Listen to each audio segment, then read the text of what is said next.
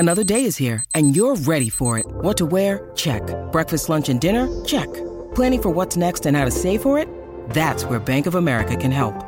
For your financial to-dos, Bank of America has experts ready to help get you closer to your goals. Get started at one of our local financial centers or 24/7 in our mobile banking app. Find a location near you at bankofamerica.com/talktous. What would you like the power to do? Mobile banking requires downloading the app and is only available for select devices. Message and data rates may apply. Bank of America N.A., member FDIC.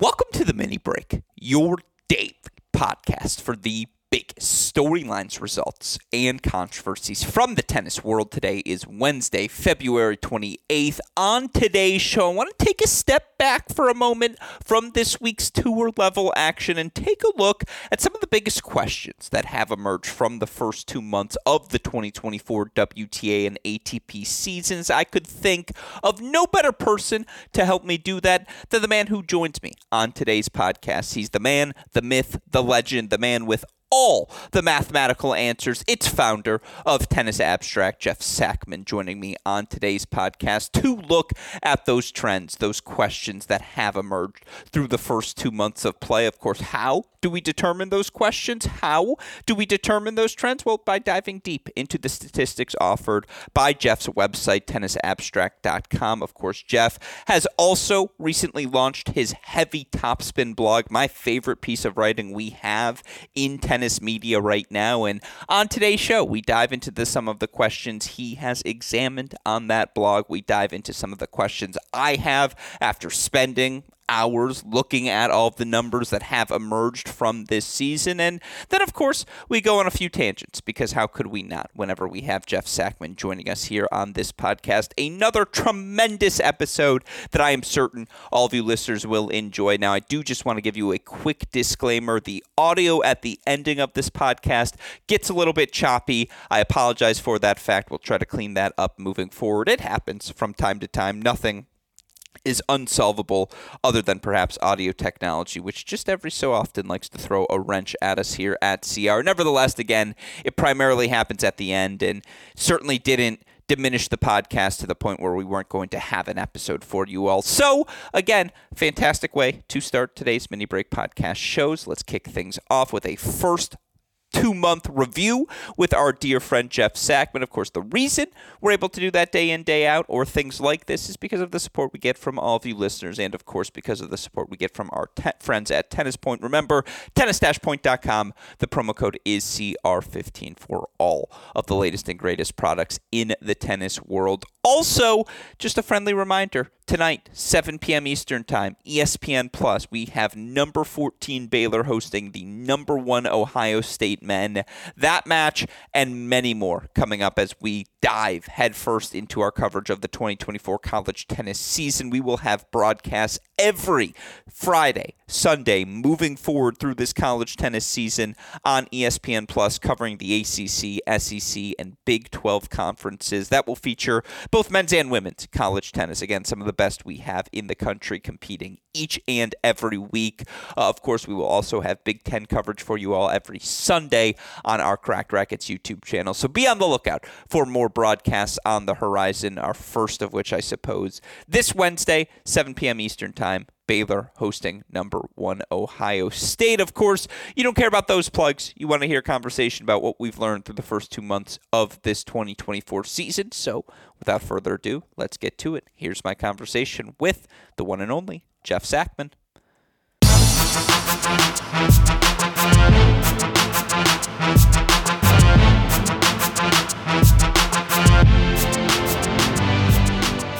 Joining us on the podcast once again today is a man who must now be described as a returning champion here on this show. Of course, you all know his work as we cite it each and every day here on this podcast. If you are not turning to Tennis Abstract for all your stats, all your fun facts, all of the best analysis in tennis, you're just not doing tennis fandom right. And thankfully, joining us on the show is the founder of Tennis Abstract and, of course, co-founder of Serena Williams Power Tennis Country Club. You can't forget that fact. It's our dear friend, Jeff Sackmann, joining us once again. Jeff, welcome back to the podcast. How are you doing today? I come for the superlatives. I stay for, I don't really know why I stay, but I appreciate all the kind words as always. Well, I try to mix things up on you every time, but again, Serena Williams Power Tennis Country Club, it's our bond. It's still, we've unlocked the safe. Like, we found the Arena Sabalenka code together, and, we're essentially Nicolas Cage and whoever the supplemental actor was in the National Treasure Hunt. You can be the Nick Cage role, because I do think I'm the guy who comes up to you and tells you, you know what, I watched National Treasure last night. Spoiler alert, folks. It happened to pop on, so I happened to stay tuned in. And there was the scene where his understudy tells Nick Cage and the leading female actor, whose name I'm blanking on at the time, about daylight savings time and why they actually still have time left to go check out the clock and find the hidden glasses. And that's me to you. Like, every so often I throw you a, hey, like, don't you remember, it was after World War I, daylight savings time came, so we actually have more time to figure out this stat. And that, I actually think, is an apropos beginning to where I want to start today's show, because, Jeff Sackmann, you have obviously taken the tennis world by storm, I'll say it, with your new blog, the Heavy Topspin blog. I think it's the best writing we have in tennis right now, and I won't lie, I always appreciate when some sort of tweet of mine is incorporated into your piece. It's just the positive affirmation we deserve in this relationship that we have now developed over the years. But my pitch to you for your next topic, and I'm curious if you've written something like this in the past, is the number 35 player in the world better now than she was 5 years ago? 10 years ago, 15 years ago, because I think this is a topic that I've been thinking about more and more to start the season. And again, our point here today we'll get to eventually is addressing some of those big takeaways from the first 2 months. One of mine is just parity. And it's honestly both the men's and women's game. I just feel like at any given moment, on the men's side, I'd point to a player like Matteo Arnaldi. Like, I just feel like he is better than, I'm going to say, his Philip Kohlschreiber contemporary from a decade ago. And that might be Kohlschreiber slander. I apologize to those of you out there offended by that. But is that a topic you've explored in the past? Is that something you would consider for the blog? Well, it's something that I've definitely thought about a lot. I've touched on it from time to time. And I can tell you, it's one of those questions that the moment you touch it, it's like spawns into 10 more questions and 100 more questions and 1,000 more questions. Because the first thing you have to ask is exactly what you mean by better.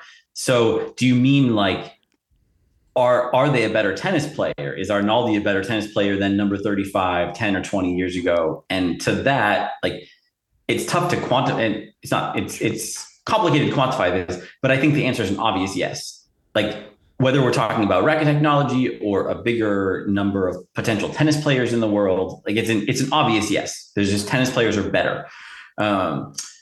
Whether you mean is 35 closer to number 1 or number 5 or number 10, that's actually an easier question. And I don't know that offhand. I'm not sure there's a huge difference, but that would be interesting to look at. I mean, whenever I can find a way into a question like that, I'll absolutely write about it. What I've found, like, I've been looking at this exact topic ever since I was writing about baseball, before I even thought of myself as a tennis analyst. And it's really, really hard. And a lot of people have attacked, like, comparing generations, comparing level of parity over generations. Any approach you take has problems that might make your answer just flat out wrong. So it's somewhere where you have to tread carefully, which makes it kind of makes it a good, like, barstool conversation, like an actual barstool, not the barstool sports people. Definitely not that. But I'm not sure what the resolution is. I would love to have one. I call it barbershop conversation, just so there's no confusion, because if the tennis barbershop exists, this is what we would be debating. You're absolutely right. Technology, athleticism, all these things, science, you hope with advancements in it that players now are just better than their contemporaries from eras before. Go listen to some of them speak about the average player now and how things have changed.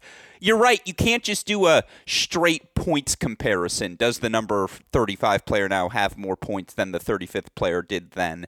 I thought ELO ratings might get us closer, and I'm sure to some extent they do, but You're right. Like quantifying that gap between maybe not 1 and 35, but man, like 5 and 35. Like on any given day, what's the difference between a Maria Sakkari and a Linda Noskova? Those are just two names off the top of the head right now. We just saw Taylor Fritz lose to Matteo Arnaldi, and did Fritz play his best? No. But that's the name I just keep turning to. I'm fascinated by the 23-year-old Italian, if you can't tell, because he's just really good. I don't know if he's great at anything, but he is really good. And that just feels like that's going to be the standard to be a top 40 player moving forward. And if that's our standard moving forward, like, oh my goodness, I just think we are, again, same thing on the women's side. If it's like the hots and colds of Diana Yastremska constitutes the 27th best player in the world, not like the 14th. No, 27th right now. There are 26 who are more consistent and can flash that upside as well. We're in a really good place as a tennis fan, so I'm just curious if it's something you've been thinking about. Well, Arnaldi is fascinating. I mean, the thing that really piques my interest about him is he committed to tennis really late, didn't he? I think he was a serious swimmer into his teens, which is, I mean, pretty good practice for tennis athleticism, but still not direct. And he's come this far despite being only fully committed for really just a few years. So compared to other 23-year-olds, I think he has a lot more upside that we haven't seen yet. If he keeps working. I mean, there's some limits to his size, but I'm definitely more optimistic about him than I would be to another 23-year-old who is posting the same results. Yeah. No, I think him. Flavio Caboli is another one, the 21-year-old Italian, where I don't know what he's great at, but there's a place for that sort of athlete in the top 50 moving forward. Like, he's figuring out the tennis stuff, even to some extent. Like, we've had this discussion before. I'd say that about Ben Shelton, where it's like, yeah, he's figured out the serve, but the rest of the stuff is still a work in progress. And much like an Arnaldi, this is a guy who didn't really commit to tennis until he was 14, 15 years old full time, and you can kind of see that learning process as he goes. I mean, on the women's side, again, pick your young name out of a hat. My favorite is to point to players like Anisimova and Raducanu, who are still like 22 years old, and they have fallen out of the conversation of best prospects. And it's like, one's a slam champion. The other might be the more talented in Amanda Anisimova, who's made a slam semifinal as well, the power tennis she's playing. I've said this before on this show. She's had a long-standing invite to weekends at Serena Williams Power Tennis Country Club. Like, she's always welcome to come hang out because we think someday she might be a property owner here. I just think the depth is there, and again, you are the man of metrics. Maybe that's how I'm going to introduce you next time. Man of metrics, Jeff Sackmann. If you can't quantify it, no one can. And so I guess that it really does come down to, how do you define better? Yeah. And that's there's just so many different questions you can ask, like comparing, going year to year to year back through history. Then there is a way to do that. It's complicated. It's not perfect, but you'll find that not only is the number 35 player better than they were 10 years ago, the number 5 player is better than they were 10 years ago. The number 1 player is better than they were 10 years ago, with a few exceptions. Like, if we're in a weak era, then that might not quite be true, but over time, that's true. Then we can answer the question of, what was the chances that number 35 beats number 1 in 1994? We could look that up. But then again, is that the question we're asking? Because if you're comparing the weak eras with the strong eras, then number 1 isn't a constant. Are you going to take number 5 as a constant, number 10 as a constant? I've played around with stuff like that, and nothing's really satisfying. And even if you ask people that direct question, like, what's your instinct on, like, what's the rank that you're willing to just say, number this is about the same from year to year, like number 5, number 10, number 20. I've had people say number 100, and they won't go below 100. And that's what you need to answer before you start answering the question that you pose. So it's tricky. Yeah. No, again, that's why I wanted to pose it to you here and put it on your mind, because if you can't solve it, Nicolas Cage, no one can. And so find the treasure, and obviously when you do, hopefully we will see it written about in Heavy Topspin. While we're on the blog, let's stick there for another opening tangent, but it's in the theme of things we've learned from the first 2 months. And I alluded to this to Jeff, or Jeff alluded to this before we started the show. We kind of had an outline. I've thrown it out the window here in the first 15 minutes. You just gave us a new topic. I didn't even know we had a topic.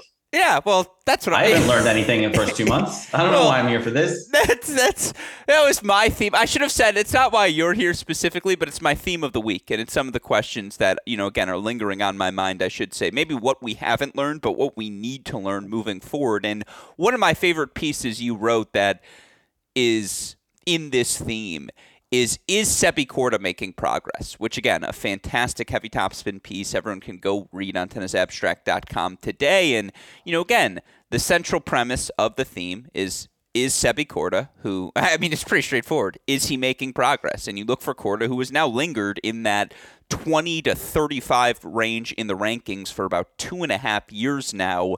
That's despite a bunch of injuries, keeping him out for about 6 months total over that stretch of time. It feels like every time he gets started, something hits him off track, whether it's an injury or, again, a run of poor form. Just feels like we've yet to see that 6-week run from Sebi Korda. And I'm curious because looking at his results, surface value, he actually did end his season pretty darn strongly. I think there was a stretch where he made quarterfinals or further in 4 of 5 events. Obviously in Asia, had some big results at higher level events as well. Why was this a topic that came to your mind? And I'm curious what your assessment was. Again, if you don't mind summarizing the piece for us. Yeah, the idea was, the news during Marseille, I think, when he won his first round match in Marseille, was that it was his 100th tour level win. And, sometimes these guys who you'll just forget about them for a little while. And if somebody's outside of the top 20, they're not in finals every week. Like, as much as you personally might be keeping tabs on everyone in the top 500 men and women every week, I can't quite do that. And I do lose track of some of these guys. And I saw that piece of news and it's like, I knew he was there. I know he still has promise. I know he's still young, but it's the whole topic popped back into my head. Like, there was a time, we probably had this conversation a couple of years ago, I felt like he was by far the most promising American. Since that time, Ben Shelton has arrived. I think he's kind of dominated that conversation since. Taylor Fritz has taken more steps forward than some people, myself included, expected. So I don't think anybody's looking at Sebi Korda and saying, this is the American hope. People aren't looking at him and saying, oh, he's a big disappointment, but he's no longer the guy. So the question is, like, okay, his ranking is not much better than it was a couple of years ago. We've been waiting for this breakthrough. This never happened. Yes, he's been injured. We have to account for that. Fine. But where's he at? Like, what's the verdict on these last 2 years? Or what I'm always trying to ask is, what's holding somebody back? Like, is it something that can be fixable? Is it something inherent? Like my Ben Shelton piece was basically just saying, like, it's really, really hard for someone to get from his level of returnability to a level of returnability that's going to make him a champion. And that's a different sort of thing than someone who just makes some tactical mistakes or can shore up their forehand or something. So I'm always trying to answer that question. Like, is what they lack something they can fix? What is it? Are there players who fixed it? What will it take?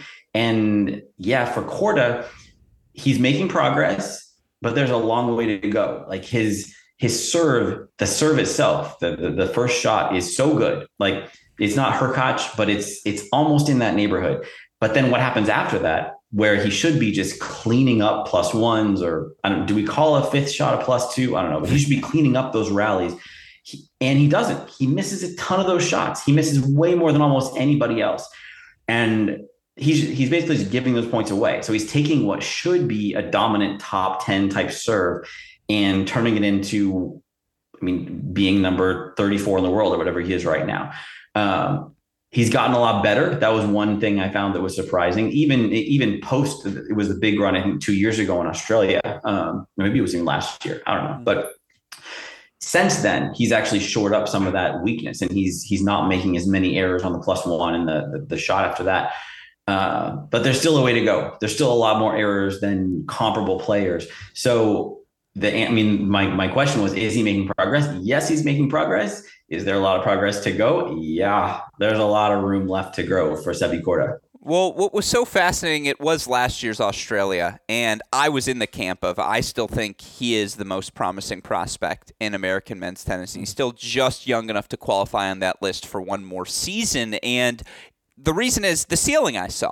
I thought he was a top 5 player in the world last January, and I know that's 1 month, but let's just remember what he did that month. Match point on Djokovic in the Adelaide final. He loses in 3, but his level there was sensational. Beats Medvedev and Hurkacz on his way to that Australian Open quarterfinal. What did Medvedev go on to do in the month of February? Didn't lose a hard court match that next month. Again, dare I say, Korda was the impetus that got Medvedev back going, and it just felt like finally, it's all falling into place. This is the month that's the catalyst for the rest of the year. Then injuries kept him out for a big chunk of the start of last season. And, even through the results he earned last year, semifinal Shanghai to end the year. I think he made semifinals in places like Winston-Salem, and maybe it was Astana as well. I remember there's a really good match with Hamad Medjedovic. Yeah, I think he made that final in Astana, lost to Mannarino there. There were some good results, certainly. But, again, what was so promising about Korda when he was young is, you mentioned it, and you write about it so well, the serve was good, the foundation was there, but it was clear he was nowhere where he needed to be in terms of +1 accuracy or second shot accuracy, third shot putaways, again, imposing his will in those service games the way someone his size is capable of doing. He wasn't doing that when he was younger. Last year, he did that to the best of his ability. Career high 84.3% hold percentage, first serve win percentage 74.7%. Again, that's a top 15 number amongst top 50 players. All these things had started to improve, but then the hold percentage, break percentage fell off a cliff. Like last year, 20.7%. The year before that, he was 26.5%. He's still searching, as you kind of alluded to. You can tell Sebi Korda is still out there with all these tools at his disposal. But for whatever reason, all the pieces haven't quite fallen together yet for him. Sometimes it's serving in +1. Other times it's the movement at that size to be able to be that fluid. You're not supposed to be when you have that sort of height to you. And his strength, the technique on the backhand is up there with anyone. You're right, the forehand gets a little leaky at times. And when the forehand gets leaky, everything else kind of falls apart with it. And so I guess my question is, are you still holding out hope that there's a potential big elo jump there? Have things steadied to the point where you don't know if that big jump is available? Should we expect things to continue to trend up, I suppose, for Sebi Korda? I think the biggest question is always his health, not just his health now, but how his health affected the numbers that we've seen. And that's both the biggest weakness in the type of analysis I do and the biggest reason for optimism when you do the kind of analysis I do. Because I know I say this, I'm a broken record on this subject, that players don't tend to change. If I find some metric that tells you what a player is, it's a real uphill battle to change it. If you've got a guy with a leaky forehand, odds are they're going to have a leaky forehand the day they die.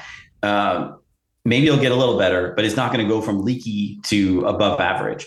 So that's what you're up against. The exception is if the last year or two of data that I'm basing this on, it's all because of wrist problems and the wrist is going to magically be 100%, then whoa, okay. I mean, a wrist problem is a pretty good excuse for a bunch of forehand errors.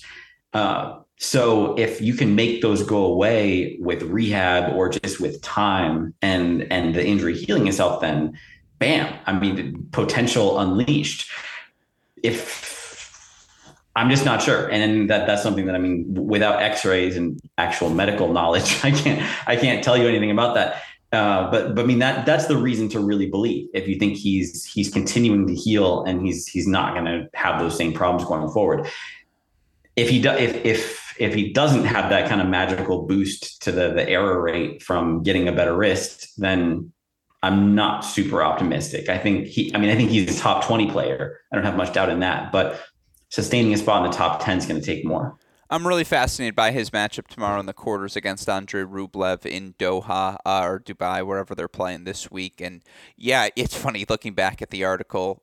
Korda did win his 100th match in Marseille. It was right after Davidovich Fokina won his 100th as well. And so now I do remember sending out the tweet comparing the two. As such, I see it's 19th quarterfinal in the career for Sebi Korda. Given the injuries, that's a pretty solid number, again, for a guy who I think we all have seen the upside. The question is, can he sustain it? I'll go back to what I've said. We've yet to see we've seen maybe a 4-week run. never the 8-week run, never the 3-month stretch that is often the catalyst that gets a player to a new career high ranking and then they stay there for quite some time. And, again, maybe a win here in the Middle East can get Korda going into the Sunshine Swing, 2 events where I do think he should have success throughout the course of his career. You want to read more about the error rates, all these different things, again, make sure you go check out the Heavy Topspin blog on Jeff's website, tennisabstract.com, my favorite piece we have in all of tennis media right now.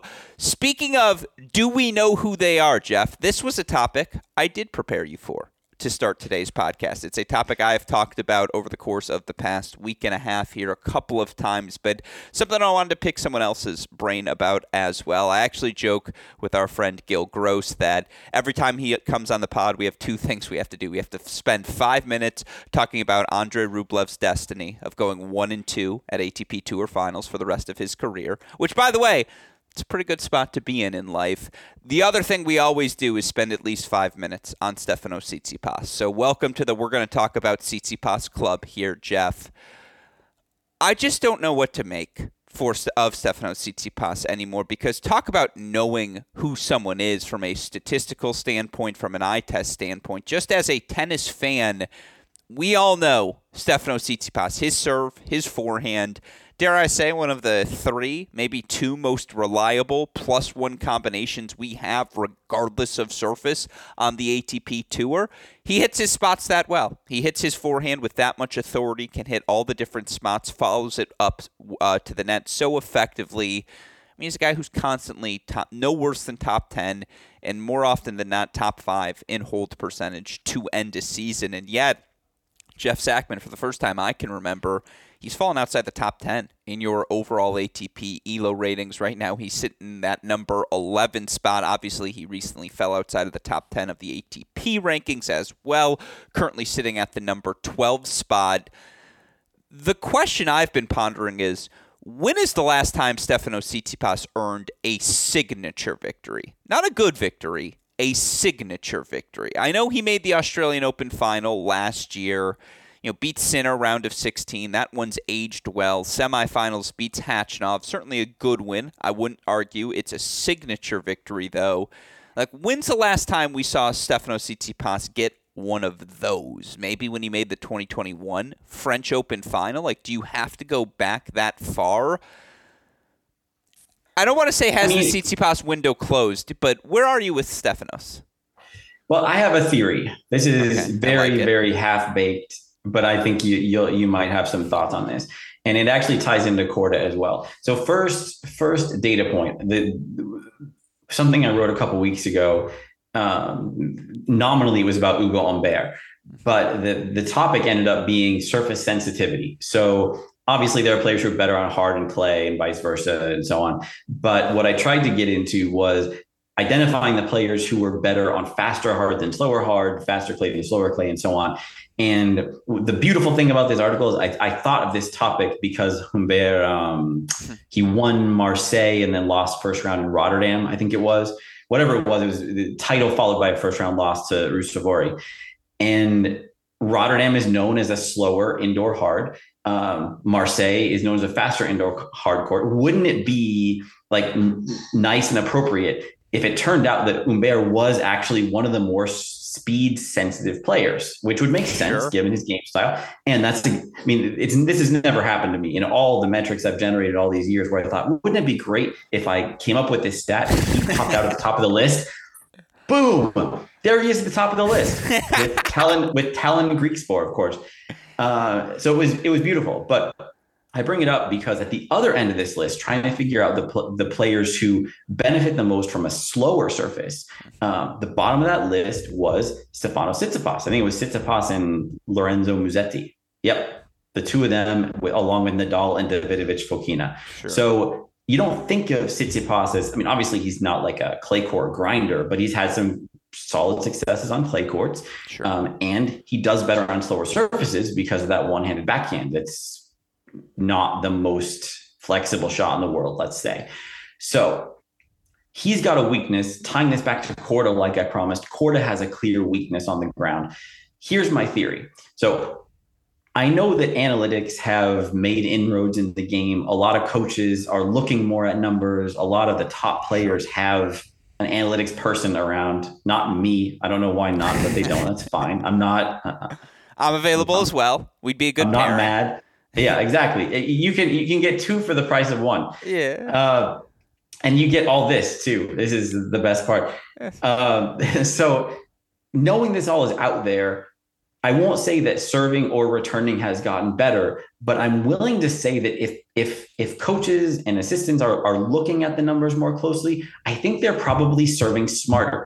That's the one matchup where you can really exploit analytics and say, here's a simple thing you Hubert Hurkacz can do in this matchup against Tsitsipas. Just if you normally serve 65% to the backhand, let's make it 85 to the backhand. Just like hammer that backhand all day long. It's not like a high-tech nuclear physics level insight, but you've got the numbers to say, however much you think you should hammer that Tsitsipas backhand or that quarter forehand, do it more. Do it until you cannot stand to do it anymore. And if you look at Tsitsipas's numbers over the last few years, his serve is as good as ever. I mean, he's just cleaning up, holding close to 9 out of 10 games every year. His return has gone in the toilet, and maybe he's less focused. He's had some injuries to deal with. That could be part of it too. Maybe he peaked early and he's fading. All these are possibilities, but it's consistent with the idea that players are just going all in. Now what you have is servers who are going all in. Tsitsipas is cleaning up on the serve. He's been winning 9 out of 10 service games, or pretty close, for years now. That's not going downhill, but the return has gone in the toilet. And that could be, there's a lot of possible reasons for that. But one possible reason is that servers have figured out how to beat him, and it's working. And I don't know how you reverse that. If you're Stefano Tsitsipas, he's not going to learn a two-handed backhand at this stage of the game. He can only improve the backhand he has so much. Maybe it's not something that's fixable, but it would explain what's happened. That's exactly what you have to just turn to, is that the book is just so thoroughly out on how to play Stefano Tsitsipas. And look, like, things have on the margin certainly continued to improve for Tsitsipas each and every season. But the dramatic shift in hard court to clay court break percentage success, it's just so striking each and every year as well. You go back to 2021, his most successful of the season's break. And just for the record, over the last 52 weeks, average break percentage amongst top 50 players, 22%. On hard courts, 21%. On clay courts, 26.2%. So obviously, everyone's going to break serve a little bit better on clay courts. It's a slower surface. You should have more success. The dramatic swings for Tsitsipas, though, are what's most notable. 2021, his break percentage on hard courts, very good, 23.8%. His break percentage on clay courts, top 15 good, 29.1%.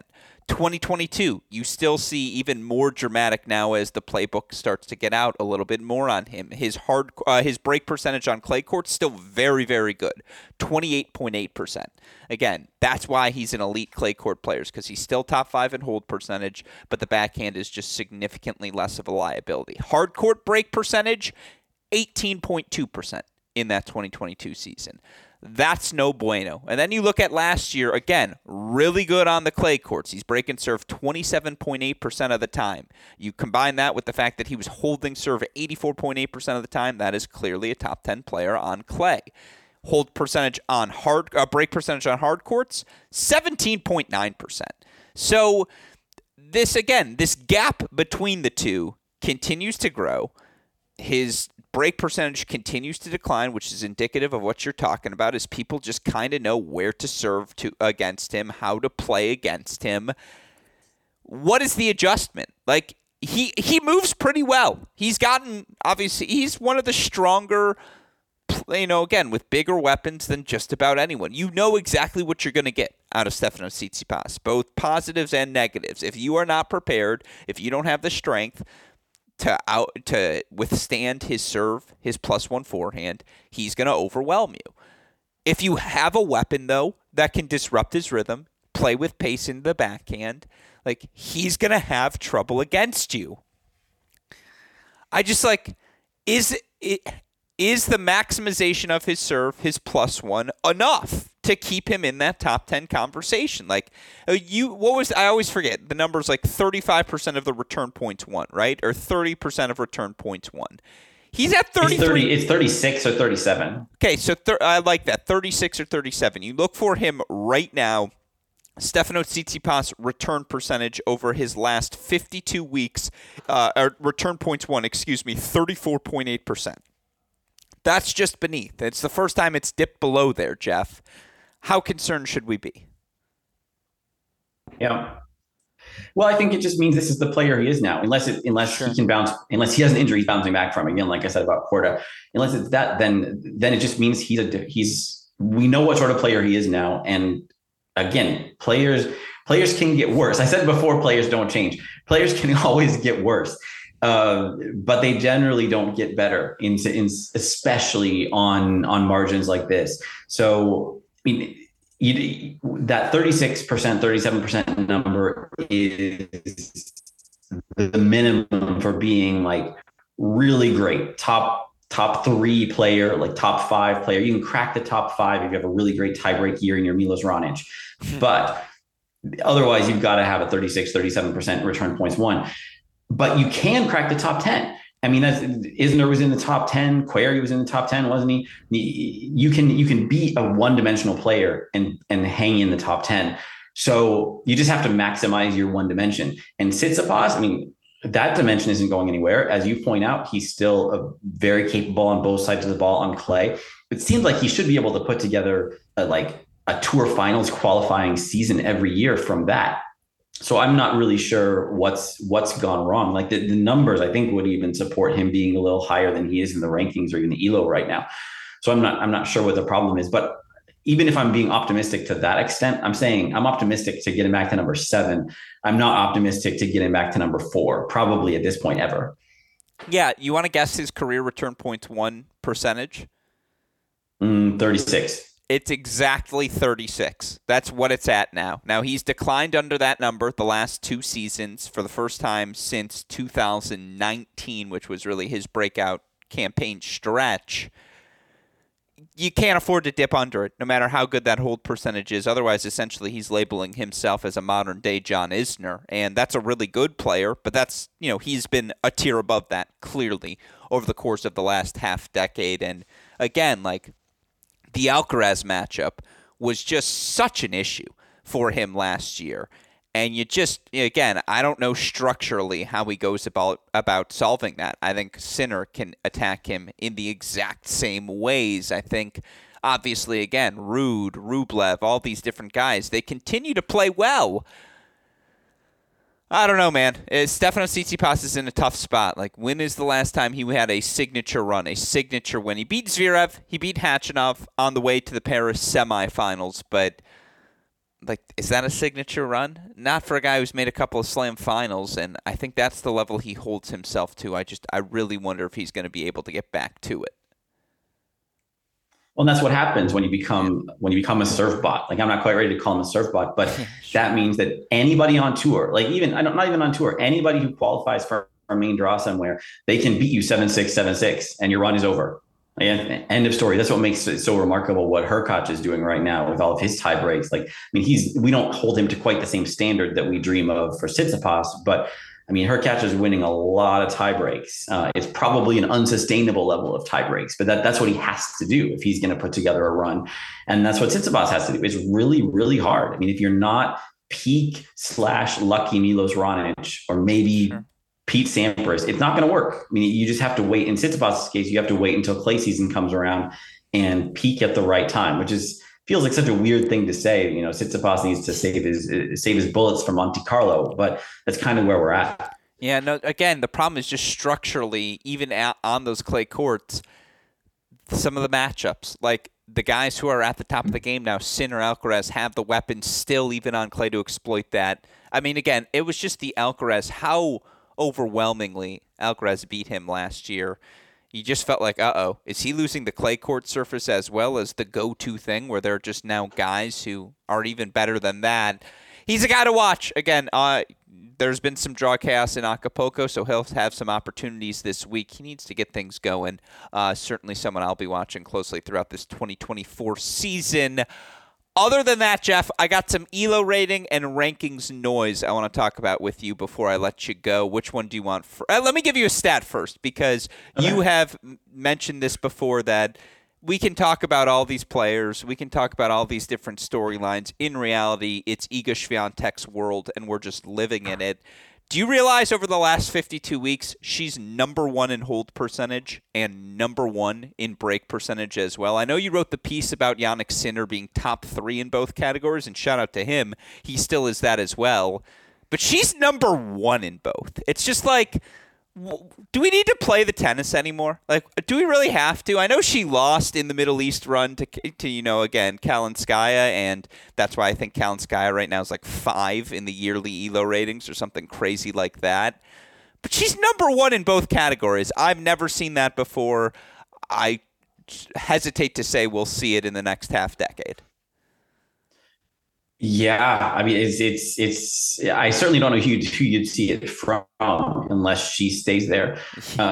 Even more remarkable to me is the gaps at the top of that table. Like, normally hold and, I mean, any tennis stat, but hold and break numbers, they're pretty closely packed. And looking at the top 50, average is 70%. You got a whole bunch of people at 71, 72, 73, and then number 6 on that list is Kvitova at 74, and then above 74, you've got Caroline Garcia and Madison Keys a bit above 77. Then Rybakina at 79, Sabalenka at 80, Swiatek at 81. It's just, I mean, they're on a totally different planet. And then, of course, like you say, Iga somehow combining that with world-class return games as well. So, I mean, I'm glad they're still playing the tennis, but I agree. I'm not entirely sure why. Yeah, the break percentage has dipped under 50%, so she's slacking. Like, there's room for Iga to pick things up, but it's at like 49.8. So, yeah, still really good there. And then again, over 80% hold percentage is the magic number in the women's game. That's primetime Serena. That's Naomi Osaka. That was the impetus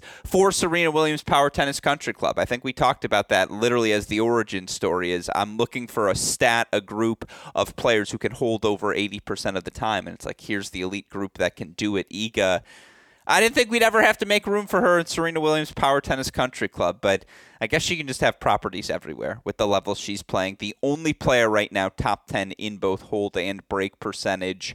Right now there are 4 players top 15 in both. And by the way, I love that there's the 51 through 100 tab now. A shout out to you, because I can compare the average hold percentage of the top 50 player, and then from there, break percentage, quantify it, use it for the non-top 50 players as well. Anyways, top 15 club right now, Sabalenka, Pegula, and then Mira Andreeva is the last one, Jeff. It feels like the metrics are all in on her and her upside. Like they think she is that good right now. Yeah, the test is just whether she can do it on every surface, if she can do it when the level of competition gets. That's really the biggest thing. Like, she hasn't, aside from the big run or two, like she's mostly racked it up with a lot of early round wins. So, I mean, no question she's been great, but it's not a ton of matches. There's not many matches against the best.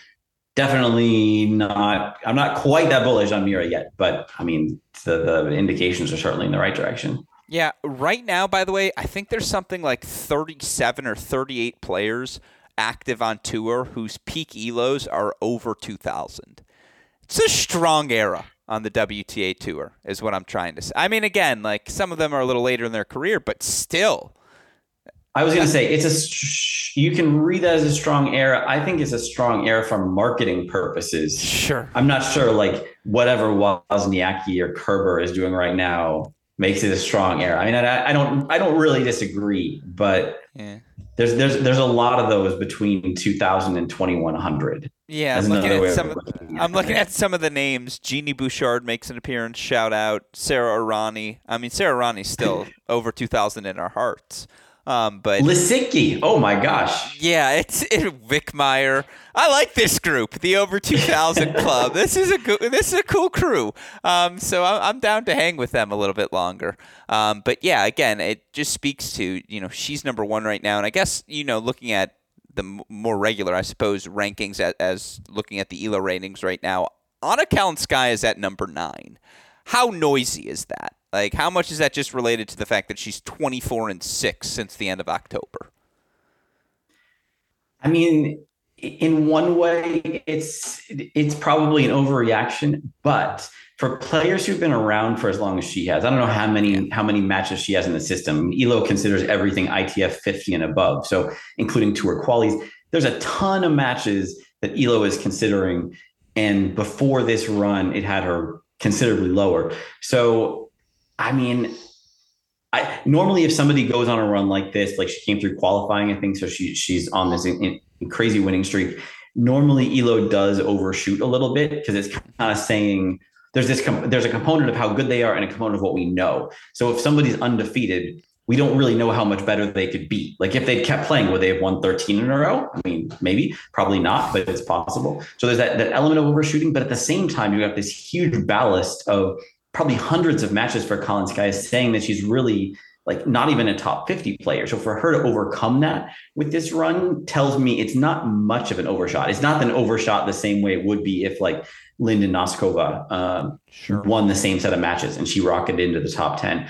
So what it's really saying is an ego win is freaking huge. Like she's more than 100 points above anybody else in the ELO.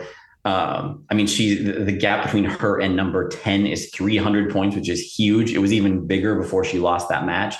So that means that Kalinskaya got a ton of points for that match. And I don't really dispute the fact that she should have them, whether that moves her up to number 9 or number 5 or number 16.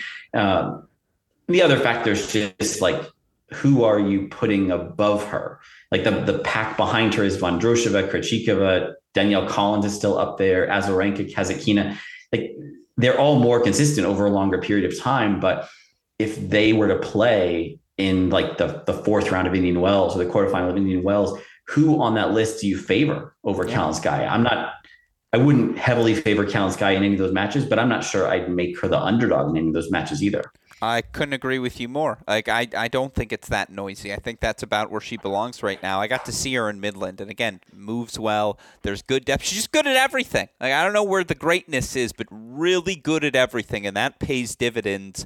The over 2,000 active club right now in ELO, the only rankings that matter: Swiatek, Sabalenka, Goff, Rybakina, Pegula, and Chin Wen.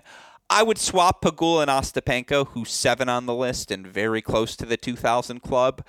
I think that's an accurate representation who the best players in the world are right now. Now, it's not that far off from the rankings.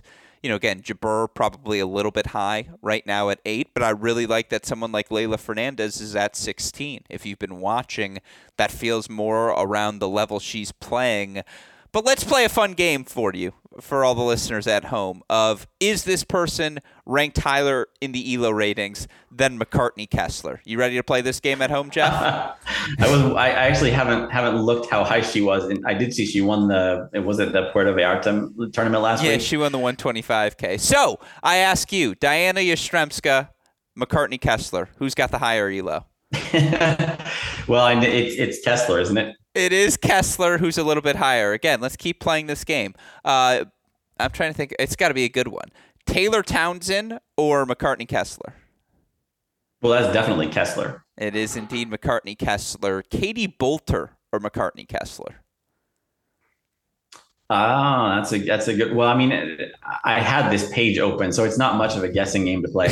But no, I remember being surprised that Bolter climbed quite as high as she did. Her name came up when she's playing really good ball. Well, is she even in the top 100 of the official rankings? She's now top 50, so she cracked the top 50 for which is she should. I remember. Yeah. Yeah, she was late to crack it in the top 100. So when I was looking at Arina Rodionova, Bolter was on the list of the oldest players to crack the top 100. I mean, she's way younger than Rodionova, of course, but that shows how rare it is for someone that old to break in. That Bolter at a much younger age is on near the top of the list. Bolter is peaking. Bolter 46, McCartney Kessler, former Florida standout player, number 50 in the ELO ratings. I love that. Just, again, it's near and dear to my heart. And then look, We could play a similar game on the men's side here as well, and I guess on the men's side, let's talk Jakub Menšik, the 24th ranked player by ELO, of course the first man born in 2005 to crack the top 100 of the ATP rankings. I know you've been intrigued by the young Czech player's rise, Jeff. What are your again, he wins a challenger, I think, to start the year, qualifies in Australia, made third round of U.S. Open last year as well. How noisy is that number 24? That one feels a little bit noisier. What I was talking about with Kalinskaya is she's, like I said, she has tons of ballast in that ELO rating. Like the amount that ELO adjusts your score from a win or a loss depends in part on how much data it already has. So Mencic, if he had won that tournament, if he'd gotten a big win over Khachanov, then he would have gotten more points by beating Khachanov than somebody like Greek Sport would have, because the system has so much less information on Mencic. So it is noisier. 24, where he's at right now, it seems high-ish, but at the same time, again, the same thought experiment. He's above Jordan Thompson, Sebi Korda, Seba Baez, Manarino. Like, maybe you'd favor some of those guys against him in a head-to-head. I'm not sure who or by how much. My biggest question, the only match I've watched for a while of his was the final in Doha against Khachanov. And the thing that I noticed throughout the first set, I mean, it ended in a tiebreak, 14-12 in the tiebreak, so it couldn't be any closer by the numbers. And Mencic is super impressive in how deep he puts the ball, even from a defensive position. And of course, there's a serve. But what I noticed was whenever they got into a rally, Khachanov seemed to be dominating the rallies, even the ones he didn't win, even when they went 10 or 12 strokes, he seemed to be pushing Mencic around. And Khachanov can do that, sure, but he shouldn't be doing that all the time. It just felt like the Czech was on the defensive constantly. And that makes me think he's still pretty one-dimensional. And maybe the serve is good enough that he can be pretty one-dimensional right now. And there's still a lot of room to rise in the rankings. Maybe not in the ELO from where he is right now, but in the rankings for sure.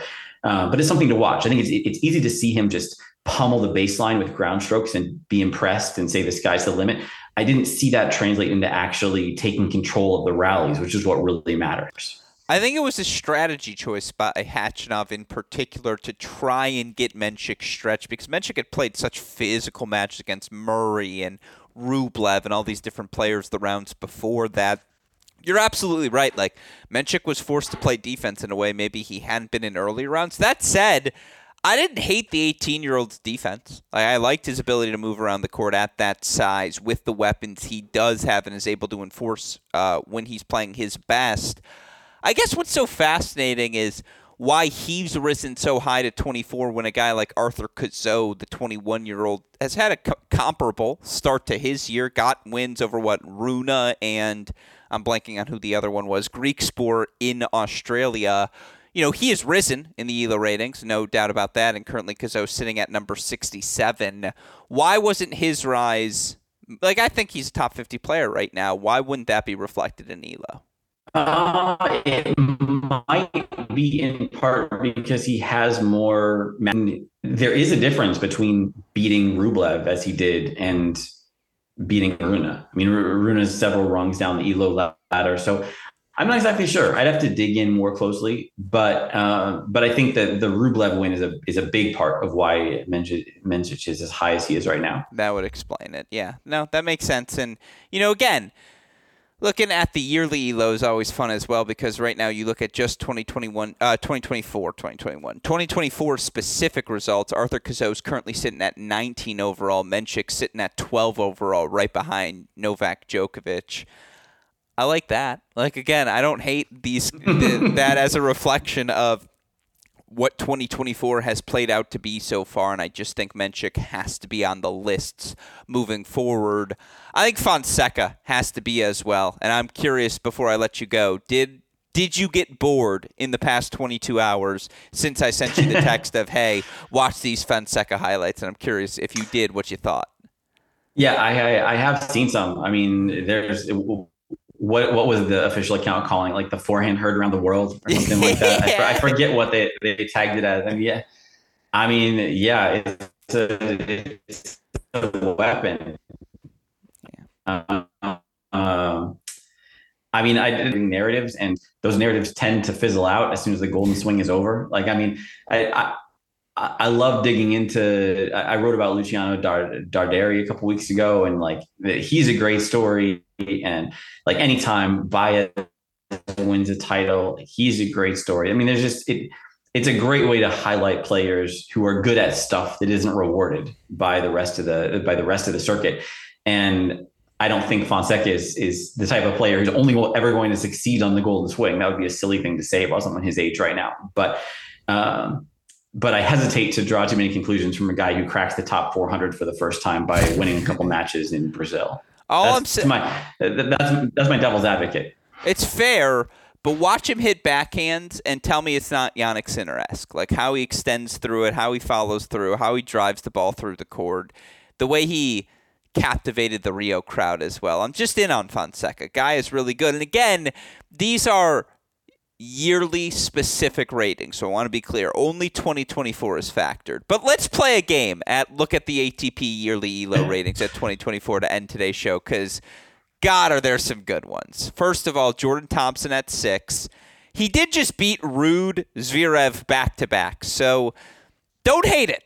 Don't hate it is all I'm saying, even though he lost round 1 this week to Alex Kovacevic. But we'll move that to the side. I mentioned Menchik at 12, Cazot at 19, Leandro Rady, talented 22-year-old from Switzerland. He's at 20 right now. How about 25-year-old Val Vashro? It's the best start in tennis no one's talking about. I think he's now 19-1 overall on the season. He's 23rd in the yearly ELO ratings. My favorite, though, and this is just because it's been a pet theory of mine, after he got that win for Finland over the U.S. in Davis Cup, last week's Challenger champion, Otto Virtanen, at number 32. I'm just saying, he's got real weapons. Like, is he the 32nd best player in the world right now? No. Did he look like the 32nd best player in the world at times last week? Kind of. Like, this is why I love yearly ELO rating, Jeff. It's a blessing and a gift you've given the tennis universe. Thoughts on the noise from this? But if it's the Kansas City Royals or the Detroit Tigers or whoever's bad in baseball these days, like it's your team is tied in first place, at least until the end of that first game. And every year there's like I think last year it was the Pirates that were, maybe it was 2 years ago, but they had a great run that kept them in the pennant race for a month or two. Every year has that. And tennis, by having a rolling system, and your reward is, you jump from 24 to 17. That person is number 2. Opportunity gets squandered. I know that there are times in the past where the tours have emphasized the race more and it didn't work. I mean, I'm not a marketing person, obviously, but they know better than I do. But it's super fun to look at this stuff. It's super fun to look at the race at this point. Well, again, you really should put in bold bullet points like it, because there is the explanation of the yearly ELO at the top of the yearly ELO ratings. That'd be so funny if you're like, do not take seriously. And then the disclaimer under of why you shouldn't take seriously. And you can just point them to that clip. Because, yeah, like, that noise is half the fun. I agree. The points race right now has never been more entertaining. You're telling me if we were in Turin or Guadalajara or any of these places now, Kalinskaya and Paulini making appearances wouldn't put a smile on your face? Like, come on now. That's your snapshot after the first 2 months. Yeah. Well, it makes these tournaments so much more important. Like, baseball fans care about games in May in terms of their impact on the standings. Like, nobody cares about whether Kalinskaya or Pauli wins a final in October if it's a 250 and they're fighting out for a spot in the top 40. But if right now, one of them could crack the top 5 in the race and that mattered, then it seems like such a huge potential win. 100%. And guess what? It's their spot to lose now. They're the front runners. So, again, you get to enjoy that for at least the first 2 months until we enter this sunshine swing. All that said, what we always get to enjoy whenever we have you here, Jeff Sackmann. And, of course, I know I speak for tennis fans everywhere when I say you make all of our lives better. Like, sincerely, we appreciate all the time, the effort you put into Tennis Abstract, to the Heavy Topspin blog, because without it, we would be lost as tennis fans. Like, what would I do without hold percentages, break percentages, memorizing these things? I would have no game at the bar, Jeff. I'd have nothing to talk about. There's nothing that gets people going like, wait, you can rattle off the 4 women's players right now who are top 15 in hold and break percentage. I'm like, please, come on now. What bar is this? It's with the tennis barbershop. It's right next to it. I don't know if you've been there yet. No, I haven't been there. They got a lot of bar stools there. So that's where we can have our next conversation when hopefully someday this happens in person. But any things you want to plug, any things you want to bring to our listeners' attention that you have been working on of late? No, you do a sterling job of bringing all of my work to everyone's attention, and I could not improve upon that. Well, I appreciate you saying that. I'm your chief marketing officer. You didn't know you appointed me to the title, but it's one I take very seriously. It's the least I can do with you joining us as frequently as you do. So, Jeff Sackmann, always a pleasure to have the chance to chat with you, my friend. Be safe, be healthy, and hopefully we'll have you back on the pod soon. Absolutely. Likewise, Alex. Hope all of you enjoyed my conversation with the always fantastic Jeff Sackmann. A thank you to him, not just for joining us on the podcast today, but sincerely the time, the effort he puts in to providing the resource that Tennis Abstract is to all of us who want to cover the tennis world closely, who want to follow the tennis world closely. That would be impossible without Tennis Abstract. So I tell this to him all the time, but just worth reiterating here at the end, a thank you to him. And, to any of you listeners who hear this, tweet at him at Tennis Abstract, thanking him for his work as well, because sincerely, he does it for free, and he doesn't hear enough how valuable his work is. Of course, this is one of many podcasts we've had for you of late here at Cracked Rackets, whether it's over on the Cracked Interviews podcast feed, Great Shot podcast feed, or our YouTube channel. We got plenty of content covering every level of the tennis world. So if you're not already, make sure you like, rate, subscribe, review, share with your friends. A shout out, as always, to our super producer, Daniel Westoff, for the of an editing job he does day in, day out, making all of our content possible. A thank you as well to the support we get from our dear friends at Tennis Point, tennis-point.com. The promo code is CR15. Also, final reminder, 7 p.m. Eastern Time here on Wednesday, number 14 Baylor hosting number 1 Ohio State. We also have expanded coverage Friday, Sunday of the ACC, SEC, and Big 12 conferences on ESPN+. So if you're looking to get your tennis fix, or you're curious, why are we so invested in the college tennis universe, come find out. Come check out our broadcast. We got so many over the course of the next few months, many of them available on ESPN+, the others available on our Cracked Rackets YouTube channel. With all that said, though, for the fantastic Jeff Sackmann, our super producer Daniel Westoff, our friends at Tennis Point, from all of us here